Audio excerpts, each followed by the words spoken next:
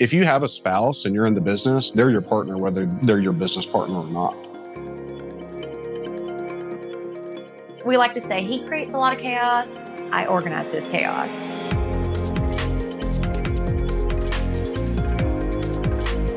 If you can work with your spouse, I really highly recommend that you create your goals together.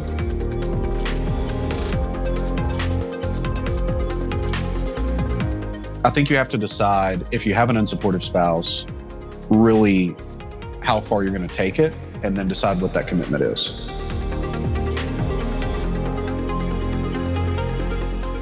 If your spouse is thoughtfully, prayerfully going through this decision-making process, listen and just take the time to not completely shut them down.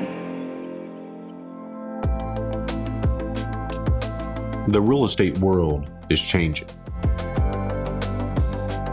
Opportunity is everywhere. It has never been so easy to connect, share, and bring people together. We're learning from others and finding the very best in ourselves. Challenging our beliefs, overcoming our fears, transforming ourselves so we can transform our business.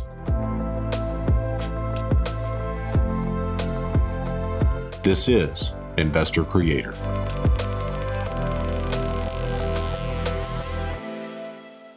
Appreciate y'all being with us. Brad here with another episode of Investor Creator.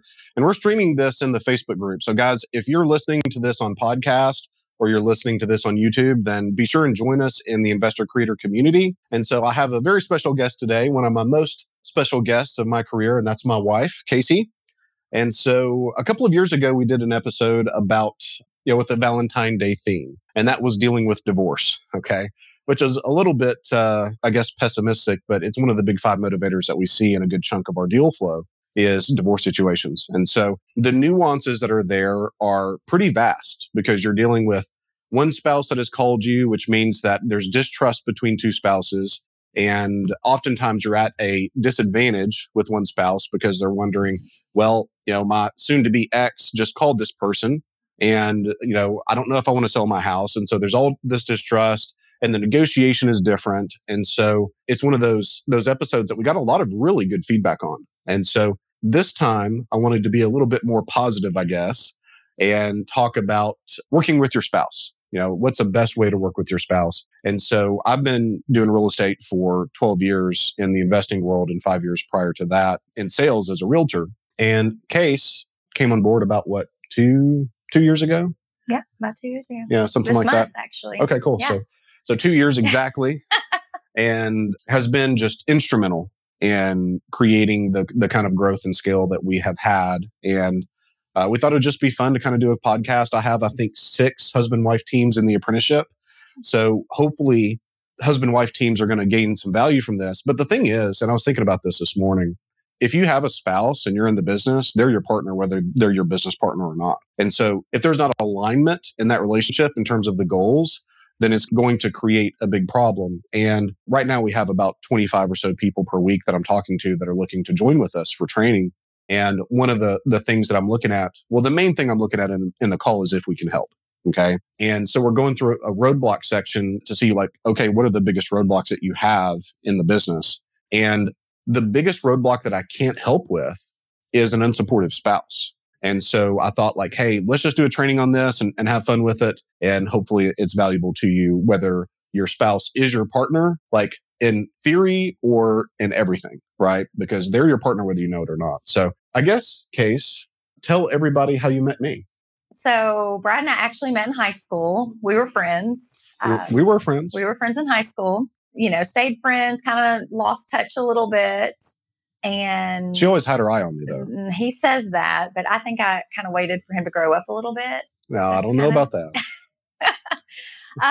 So sophomore year of college, he AOL instant messaged me. We're dating ourselves there. We're dating ourselves. That's but he AOL instant messaged me and said, hey, do you want to get together for coffee and catch up? Get some Starbucks. Get some Starbucks. And so met him at Starbucks. We sat in his truck because I think there's only, 1 or 2 Starbucks in town at that time?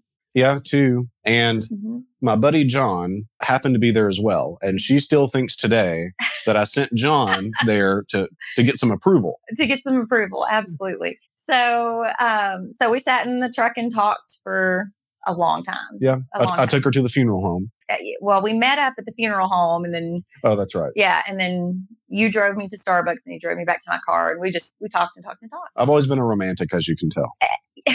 And we had a strong foundation of friendship, I feel like, which has been wonderful and just a huge blessing that we've had that. For sure. So, I mean, we've been together ever since we tried to remain friends and things were just different. Life was different. Yeah.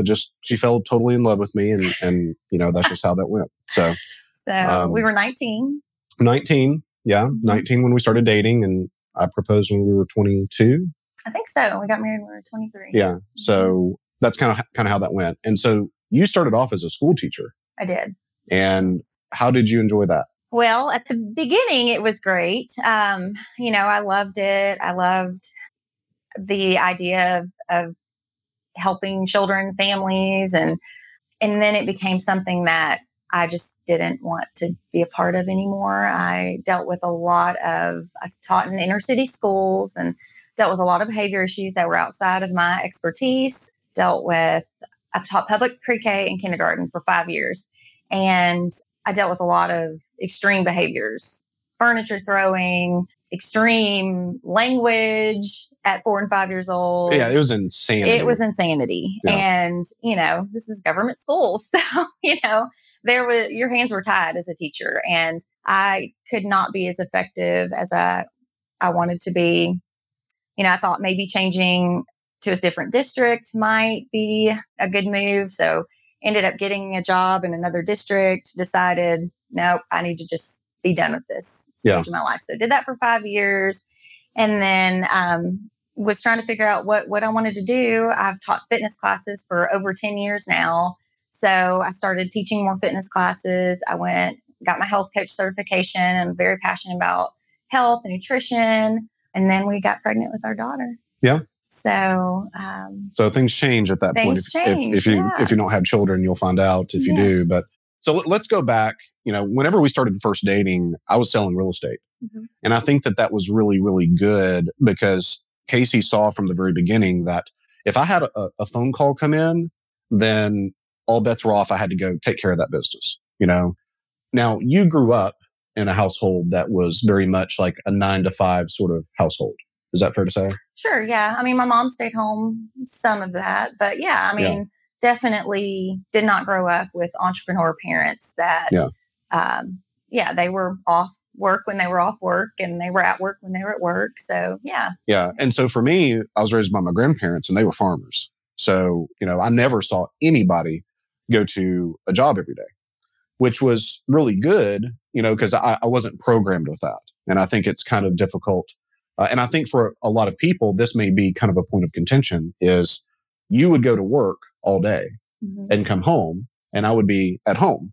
And now I had work, but my work was just basically being on call. I wasn't all the time busy. And so one of the things that you'll see in this business is, and I've seen this all the time, where you can make really a great income, 100, 200K, extremely part-time. And so, and I've told people, like a good example of this is my friend Luke in Des Moines. Years ago, I can't remember the numbers exactly, but he'd made multiple 6 figures that year, part-time. And he was like a network engineer, like a computer systems analyst or something like that, something techie. But he was working 60 hours a week at his job. And so I told him whenever he quit his job to do real estate, I said, man, you need to get a hobby. You need to do something, ideally something active, because if you don't, you're used to spending 60 hours a week working plus your real estate.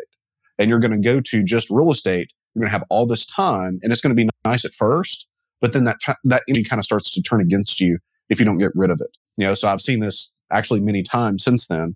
But do you think that it was difficult for you at any point where you were working, you were unhappy with your work life? And then, I was kind of an idiot at this point because, I did my best to be supportive. I'd take her Starbucks. She really liked those, was it apple ciders or pumpkin spice or whatever it was back in the day? Caramel apple spice. Okay, yes. Cool. Yes. So I'd try to take her those and, be supportive because I knew she was having a tough day. But then I was kind of an idiot because she'd be like, oh, what are you having for lunch today? And I'd send her a picture of like my steak and my Manhattan, Yes. where I'm eating at our favorite restaurant by myself. Right. And she's trying to like guzzle down food as quickly as we can. Right. So if you're in a better position, folks, like don't do what I did and kind of like showcase that, But was that ever an issue or like tough for you? Tough for me. I think the lunch thing, honestly, was the biggest thing that I remember, because that was one thing that I remember being so stressful. I would take my class through the lunch line. By the time I got back to my room, I had maybe 15 minutes to eat lunch. Yeah. And so as someone who values health and, it's like, what can I eat that's healthy and, in 15 minutes? And that was just a stressful part for me. But as far as after hours, I mean, I can tend to be on the workaholic side. And so I was the teacher who got there at 6 a.m. a lot of time. And of course, I didn't have children back then. I wouldn't leave till 6 p.m. And so as far as supporting you in working and meeting your goals, I feel like I was always supportive of that. It was more for me. I had never experienced the time freedom. I always felt like, okay, I have to have a job that I am tied to, and I'm here from this hour to this hour. And, teaching's not something that you can ever just leave at work, but it was just a different mindset that I had never experienced or seen anyone firsthand live the life of an entrepreneur, where there's a lot of struggle and grind and determination that you have to have, but you do get to make your own schedule. And that's something that now I know I absolutely wanted back then, and I just didn't know. So, yeah. So let's talk about this. So back before I'd ever done a real estate deal on the investing side, I sold real estate. And the builder developer that I worked for in college, he ended up going bankrupt. Okay. So the crash of 2008 happened. The banks called his loans, even though he never missed a payment. So that's a big reason why we have $0 of bank money in my business today, is I don't trust bankers. But, I had to go back into the traditional form of selling real estate. Well, that was like, 2007. And so I made a mediocre income that year in 2007. And, but I'd gotten my undergraduate degree in accounting. And so I figured like, okay, I'm kind of messed up on my time frames. That was the beginning of 2008. And so I went into accounting because my undergraduate was in accounting. And I realized quickly I couldn't do that work. I'm an entrepreneur at heart. I started a pressure washing business when I was 16 years old. I don't know if you guys can catch it in the frame. We've got my first business was a vending machine business. I got a job at Food Line, and I saved up my money in my first few paychecks, and I bought 2 vending machines on eBay, and then they broke, and I realized it's going to cost more to fix them than to just buy a new one. And so my first business venture was a catastrophic failure, but I still have it to remind me kind of where we came from. But there came a point when I went into accounting, couldn't do this work. I had this partner at this public accounting firm that had the big Napoleon complex I'd ever seen. And it just wasn't my personality type to do that work. And so I remember, we had a conversation. I don't remember exactly what I said or anything, but I just remember that Casey was like, well, just quit. Like just the easiest, most obvious answer. And I'm like, no, you don't understand. We had just bought our first house together. We're paying for our wedding. I just bought this little German Shepherd dog I didn't need. Okay. I had no real plan to make an income. That was, I think, a great plan. What in the world made you just quit? Honestly, I think that some of it was belief in you and trust in you. I had known you since you were 16, and I knew how entrepreneurial minded you are. And I just had a lot of faith in you, and always have. So I remember thinking, even when we were just friends, that you were going to do big things, and you had big dreams and goals, and I just believed in you. Well, that's why you're my Valentine. So I went back into selling real estate, and then I retired my license in 2010 just to do investment. I'd never done an investment deal ever. And so for me, it took me 8 months to hit my first deal. So from January to August, I had nothing to show for it. Okay. And I was pressure washing houses, and I remember your grandfather, Walt, and I love the man. I really do. He's a great man. Just one of the most principled men I've ever met in my life. But he came to me and said, Brad, how's real estate? I said, well, Walt's not too good. I'm still trying for that first deal. He said, Brad, you need to get a job. I said, well, Walt, you don't understand. I'm gonna buy something subject to. I'm gonna sell it with owner financing. I'm gonna create these notes. It's gonna be great. Brad, get yourself a job. So that created. And he was an entrepreneur. Yeah, he was an entrepreneur, and that's why it hurt my feelings so bad.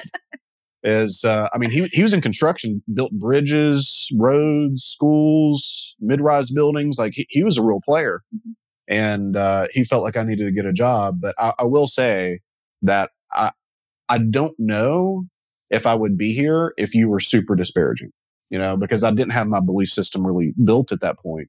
And that's why, like, it's so important to, sometimes you have to you always have to protect yourself from your peer group. Okay. Unless your peer group is doing better than you. Tom Hopkins, who's an old sales artist, said, he'd make people at a seminar repeat this. I will never take advice from anyone who's doing worse than I am. Okay. And I think that we often do that. And I think it's one of those things that your peer group, like my grandmother was an amazing lady, but she was not a high performer in business. And so she would tell me something from, a spirit of really trying to do what she felt was best for me and like giving me really good advice. But she was not in a position to give me really good advice based on what I was trying to do. And so you have to really segment yourself from other people that are not believers or not people that have accomplished what you're setting out to accomplish. Okay. Oddly, or I guess sadly, I should say, sometimes that's your spouse. Sometimes that's your spouse. And so I've seen this within the apprenticeship. I know of one apprentice specifically where we've talked about this a lot. And he told his wife, he said, look, I love you. This is what I feel like I have to do for this family. I'm doing it whether you like it or not. And she was not happy. She was not happy until that first check came in. I think it was roughly $70,000 or so that came in, and he didn't tell her about it. It hit the account, and she called him frantic and said, where did this $70,000 come from? Somebody's made a mistake. He said, there's no mistake. I've been real estating, And I think that's probably a good way to do it. You really have to protect your dreams and your hopes from people that maybe mean well, but they're not in a position to really help you along, right? So there came a point what made you want to transition into real estate? Well, I was at a point in life where I had stayed home for a little while and done the stay-at-home mom thing. We have 2 children now. And so when our son he got a little bit older, I realized I want to do something, like we love the little Mother's Day out and the schools that we have available to us here. We have some really great options here. And so I was like, I really want to do something else. And I just kind of did a little bit of searching as far as, okay, what do I want to do? I definitely don't want to go back into teaching, but I want to be able to serve other people. And I love to be in community, build community. And I think you just mentioned one day, well, have you thought about getting your real estate license? Because we've always talked about, it'd be really nice to have somebody that we could, have, like, whether it be a family member or close friend that's licensed as a realtor. And I was like, well, that's kind of easy. I mean, I guess it can't hurt anything, right? For me to get my real estate license. And so I took my sweet time doing it because our son was pretty little. Yeah. He was just a few months old, I guess, when I started working on probably my real estate license. And so started, taking the class online, took my sweet time. And I just decided, okay, this is what I'm going to do. I'm going to list our houses. And so that's, it's just kind of one of those things that it just made sense. And totally at the time. So. Yeah. And that's absolutely true. But there came a point when, Casey was listing our houses, but she started to spend a lot of time in the office. And really, I'm not a detail person, if that's not abundantly clear at this point. For anybody that knows me for more than 10 minutes, I can see that. I can create a lot of chaos. I can buy a lot of houses. We're world-class buyers. Negotiation is set. We're really, really good at a lot of things, but I'm not great at making sure the property taxes are paid or, We managed a lot of subs. Me and Tony did for a long time, but we're not great rehabbers. And I don't want to be a great rehabber. I've done the gut down Joanna Gaines reframes and all that. There's more money, in my opinion, and velocity of the cash just doing more deals that, we're doing just kind of lipstick stuff mostly. Okay. But there came a point when it seemed like you were more interested in the investing business than the realtor business. So tell us about that. And was there anything that surprised you that you really didn't expect working with us?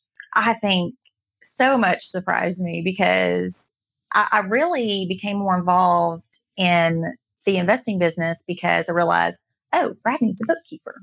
He needs a very organized, detail-oriented bookkeeper. So I hired, a really great friend of mine that did bookkeeping. And so she and I worked on getting everything organized. And I got in there and I realized, oh, he needs help. He needs a lot more help than he has right now. He needs people. He needs talent outside of, obviously you have talent within buying but as far as the details and, for sure.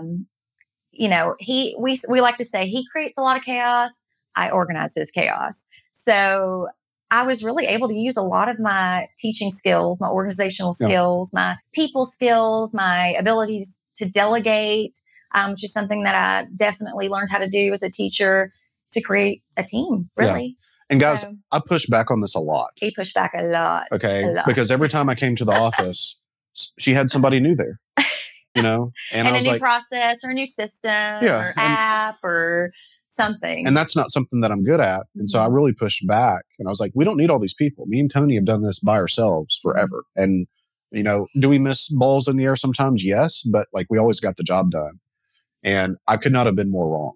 Okay. She saw the need for people and processes that have allowed us to scale probably 6 or 7 times what we were then now. But were you surprised at how much me and Tony were just doing by ourselves? And I'm still surprised. Almost every day I think at some point, how in the world did they do all this, just the two of them, for so long? Yeah. Because like you said, we've really been able to scale now that we have such a great team. Yeah, we have an amazing team here. Yeah, we have such an amazing team. Culture is super important to us, and, just our core values of this company and what we've built. So it's a really fun, really cool thing to move past just and it's so easy to get in the weeds too, I think. It is. And one thing that I've learned is, and you mentioned this, I learned this from you, getting above the weeds is so important. Yeah. I like the weeds. I like to be in the weeds and I like the details, but being able to, you've been able to be freed up. Oh yeah, for sure. To not have, you have a lot of people in between you to deal with a lot of the weeds. Yeah. And that's the stuff I'm not good at anyway. And so I really hesitated to give up control of a lot of this. So it's like, okay, with servicing a note, if you record a payment incorrectly, you just lost that money, so or a decimal point, you just lost, a good chunk of cash. And then I realized that Miss Abby, who joined with us, is far more talented at all of that than I ever was. And so it really gave me a lot of relief because I didn't enjoy that work anyway. And this is why I talk about death by 1,000 paper cuts, because, nobody's great at everything. You have a predisposition to be good at some things and not others. And so within this business, if you're a solopreneur, you're going to be dealing with details or facets of the business that you don't enjoy. And so if you don't get away from that over time, you're going to crash. And I've seen this so often, and one of the things that I'll ask people is name me 10 people that have done 10 deals a year for 10 years straight. I can't do it. And I know a lot of people in this industry that did it by themselves. I know a lot of people that have done it and built systems and teams around it, but I don't know anybody that's done it by themselves. So were you nervous or worried about working with me? That's a very good question. Was I nervous or worried about working with you? I don't know if I was nervous or worried about working with you. I think there was definitely just getting used to what's my lane, what's your lane? What are you willing to let me take over? What am I going to insist on taking over? So that was a big learning curve in the beginning. As far as initially, I mean, I guess there was maybe a little bit of just, I know how you are in work mode. And we got to unpack that. So what does that mean? Oh my goodness. Okay. Let's get into a fuss. What did you mean by that? So anybody that knows Brad knows that he's comes across really stoic. He comes across he's really not, but he's hard to read sometimes, especially in work mode. Work mode, he's just very about his business. And so I think at first it was just like, are we going to be able to get along? Are we going to be able to, we had to set some boundaries as far as, like we have to remain married, Yes, for sure. Obviously. For sure. But like we have to not just become business partners is what I mean by that. Like we had to say, okay, after 6 p.m., we're not going to talk about work anymore. We're going to just be married, talk about the kids, talk about what's for dinner. What's for dinner, which is usually not me cooking. But yeah, I'm going to take her somewhere for Valentine's that she's never been before. For Valentine's, this Valentine's, you're going to go to the kitchen. The kitchen. Yeah. You've never been there before. You going to help me? I might have to. You might. I'm actually the better cook. Yeah. He's much better cook. Yeah. But anyway, so, I mean, as far as initially, like maybe just a little bit of what is this going to look like? Because we never imagined doing this. No. We had completely set out on different paths. I'm a teacher. He's an accountant / soon after real estate. I retired quickly from accounting. Yeah.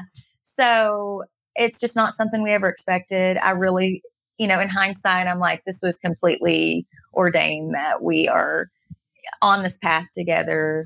I absolutely love it. I love working with you. I love that we can support each other in goals. Like, I mean, obviously we have common goals as far as our marriage, our lifestyle, our families, but it's fun to have common goals in our business, So, which goes so much far beyond just the financial. For sure. Yeah. For sure.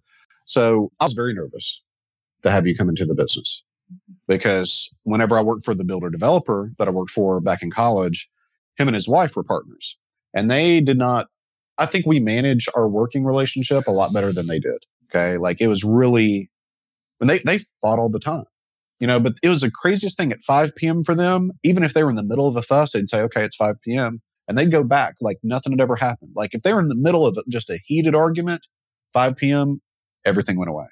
I've never seen anything like that. And I can't do that. Like I guess I'm too emotional to just be like, oh, the bell is dinging. So, time's up. So I was nervous about working together. But here's what I found is I knew my wife was talented. I'm going to score some brownie points here. I knew my wife was talented. I had no idea that she was as talented as she is. And like, that's 100%. Like her ability to go in and see like details that need to happen and processes and managing people is far beyond like what I'm capable of. And so you've done a great job, and it's been a great thing.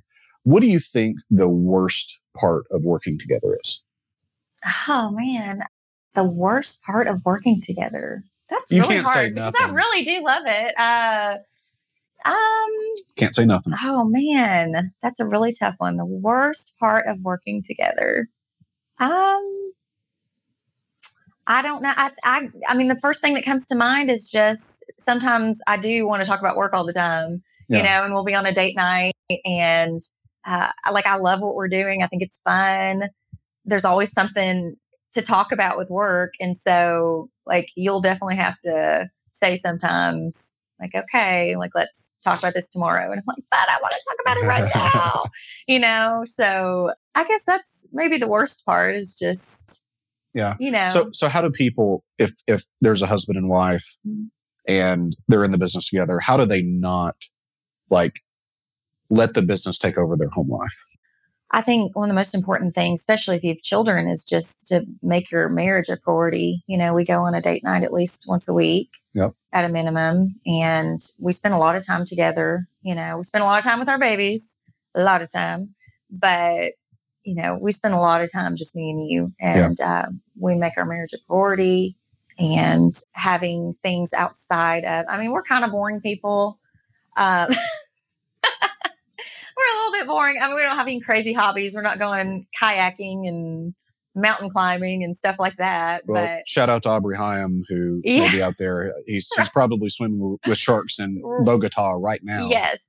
So I'm not doing that. I mean, we enjoy going to dinner together. We enjoy going to the gym together, so it's just having things that you both can do together outside of the business, outside of being mom and dad. I think those things are important. Yeah. So for me, the worst part about working together is I tend to have less patience for her when that's unfair, because she's been around me in this business for like a decade now.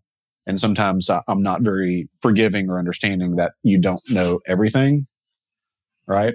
Well, and then sometimes he has to remind me that, nobody becomes a great real estate agent overnight or knows how to, I don't know. Yeah. Because I'm the type too that I think I should just have been born knowing how to, I don't know, run comps. I don't know. Right. What this is, especially in the beginning. So that makes sense. Yeah. So what's the best part of working together? I really just love being with you all day. We're not together all day, but I love being with you, and I love just being able to see you all day. And you're on calls a lot, but I can run in between. And I just think it's really fun. I think it's, like I said, with the common goals, it's really fun to build this business and build a little tribe. We've got such a fun little tribe here, and it's just really fun. Yeah. I kind of feel the same way. She's always been a great life partner, but to have her as like basically a business partner too, and be able to work on common goals together. I shouldered this business basically by myself, me and Tony, for years. And it kind of grown to the point it outgrew me and Tone, and so it became almost a burden.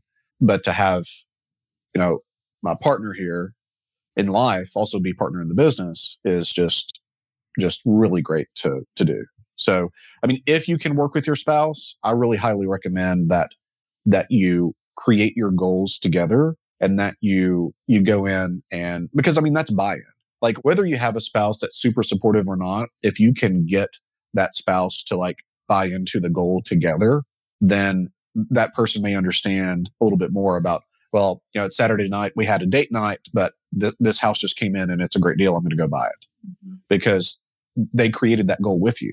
Right. So what advice would you have for a husband or a wife that is not supportive of their spouse doing this business? For husband or wife, I really feel like if your spouse is thoughtfully, prayerfully going into a decision, any decision, but specifically, going into this business, I do think there are exceptions. If your spouse has a long track record of just horrible decisions and blowing money on crazy stuff. And hey, those Beanie Babies are coming back now.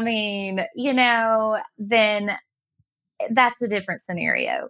But, if your spouse is thoughtfully, prayerfully going through this decision-making process, listen and just take the time to not completely shut them down, because I think that's the worst thing you can do with your spouse.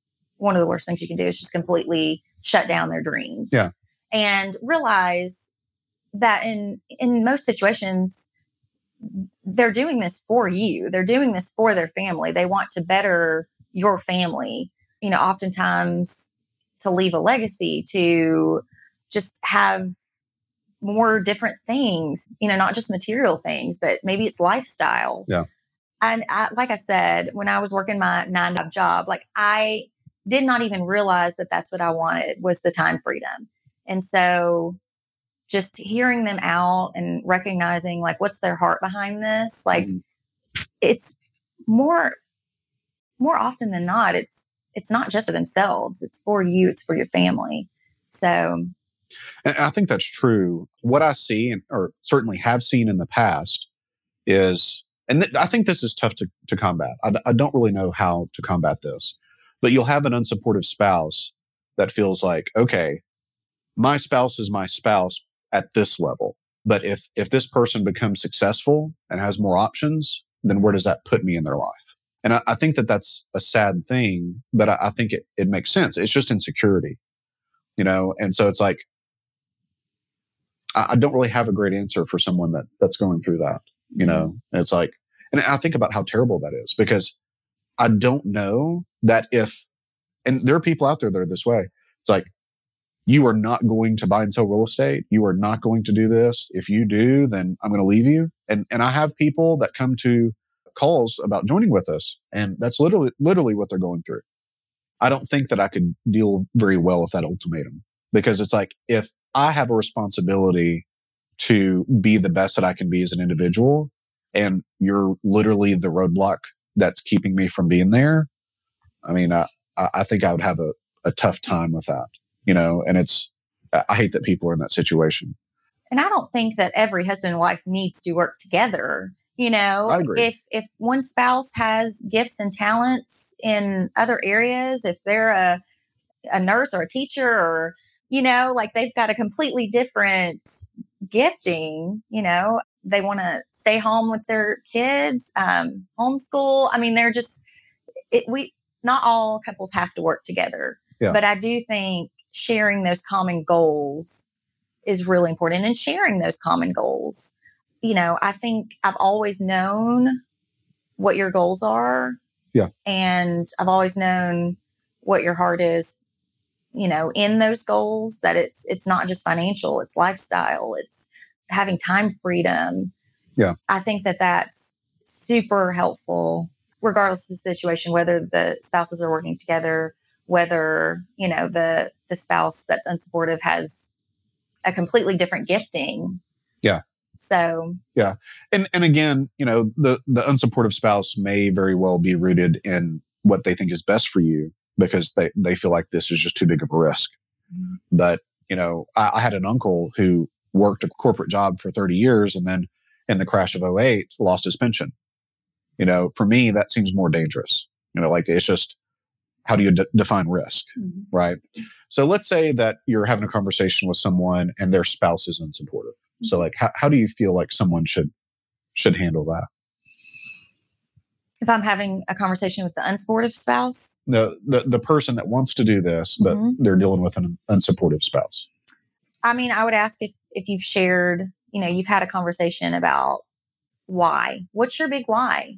Have you really explored that for yourself? Because I do think you have to do that for yourself first, like really getting down deep and what is my why in this? I have a friend who always talks about the big why in terms of someone who wants to lose weight. Why do you want to lose weight? Shout out to Krista Hawkins. This is hers all completely. But why do you want to lose weight? It's like, well, I just, I want to look a little better.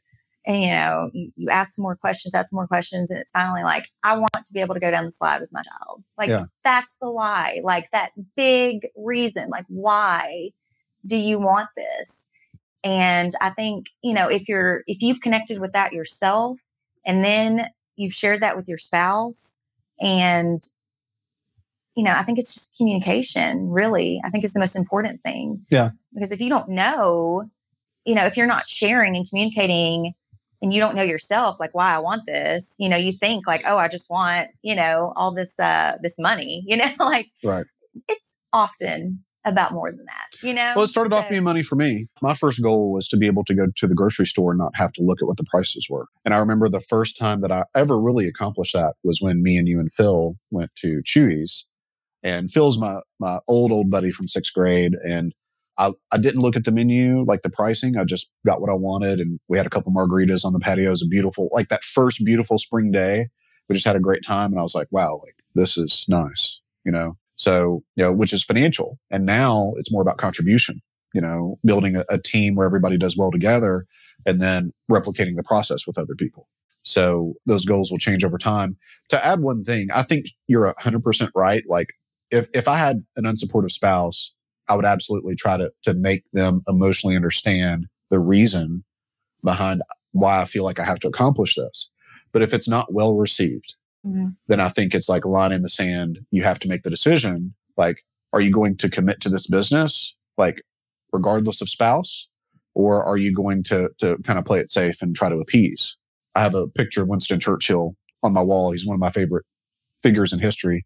He didn't really believe in appeasement, And so I love his standards. That's one of the reasons he's on the wall.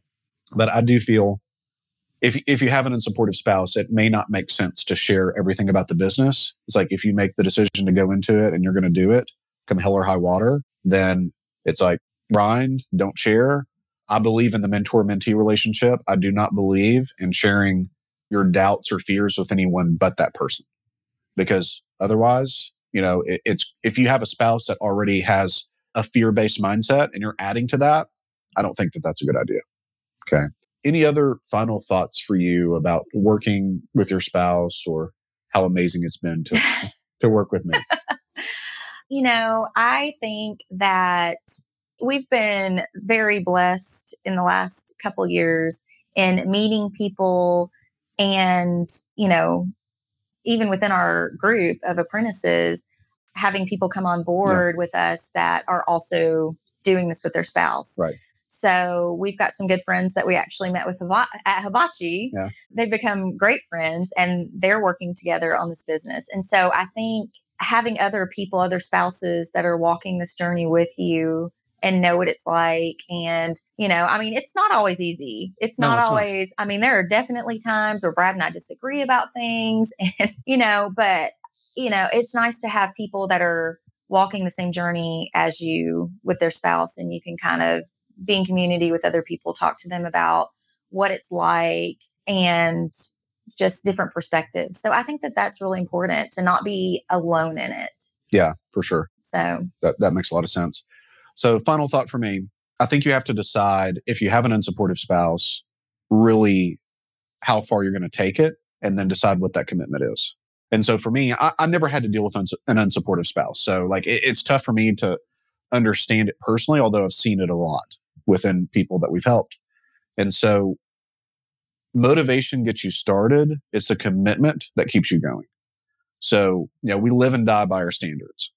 We may have a goal for ourselves where if we hit the goal, then that's great, and we're excited, but we always fall to our lowest standard. So like a standard that I have now, my children go to the school that I want them to go to, regardless of the cost. And so for me, it's like, I will do whatever is necessary work-wise. I'll no vacations, no eating out, whatever we have to do to meet that lowest standard, because that's like super high priority for me. Everybody's going to have a different idea of what those standards are for them, but it's going to be the commitment to the business that keeps you going. Okay. I love working with my wife. Again, I don't think it's for everybody, but I think it's an amazing thing whenever you can have what we have. And I highly recommend the business. If you have a spouse and you guys are thinking about joining the real estate investing business, feel free to subscribe to us on Investor Creator on iTunes and join the Investor Creator community on Facebook. We're going to be doing lives every Tuesday. So I'll have a different person with me every Tuesday. So generally going to be Big Tony. Shout out Tony Woodall. But, we're having a lot of fun. So appreciate you guys being with us. If you need anything, reach out, Brad@bradsmotherman.com. For training, reach out to support@bradsmotherman.com. We'll see you guys next time. Y'all have a good day.